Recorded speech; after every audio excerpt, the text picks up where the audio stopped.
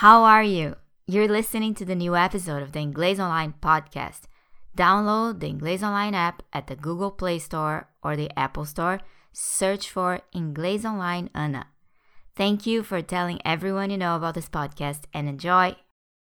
So let's dive right into it. When you're in the doghouse with someone, that means this person is upset or angry about something you've done. Okay, so let's say Paul is married and he has been working late all week. His wife Linda is mad at him because she expected him to be home around 7 in the evening so they could go porcelain shopping. So Paul has had a lot of work to do lately though. He feels bad and, maybe in the back of his mind, he wasn't too crazy about going porcelain shopping, let's face it. Anyway, Linda is a bit mad now, and that means Paul is in the doghouse for now.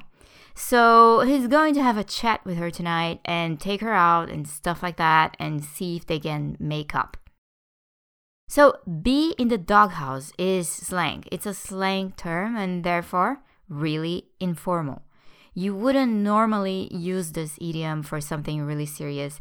For example, my friend betrayed me and stole all my money. So she's in the doghouse now. Now, hopefully your friend would be in jail rather than the doghouse.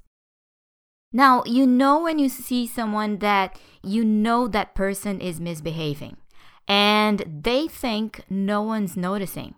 That happens all the time, especially because some people manage to fool others for a while, right?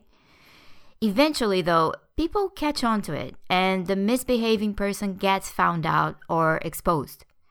Then some form of consequence or punishment usually happens. And here's what you could say. Well, this person had it coming. They had it coming. This person had it coming. When you say that, it means that you think that person basically deserves whatever hardship, trouble, or consequence they're facing right now. They've done things that led up to this point. Check out this tweet. Everything happens for a reason. Sometimes that reason is that you're a terrible person and had it coming. So, yeah, that's what this guy said. Sometimes you're a terrible person and that's why something bad happened to you. You had it coming. I think you'll be able to relate to this idiom. Everyone knows someone who lied for a while about something and they were getting away with it. You knew they were lying, but for some reason you were not in a position to out that person. And one day it happened. Someone figured out that person was lying and the whole lie was exposed. They lost their job.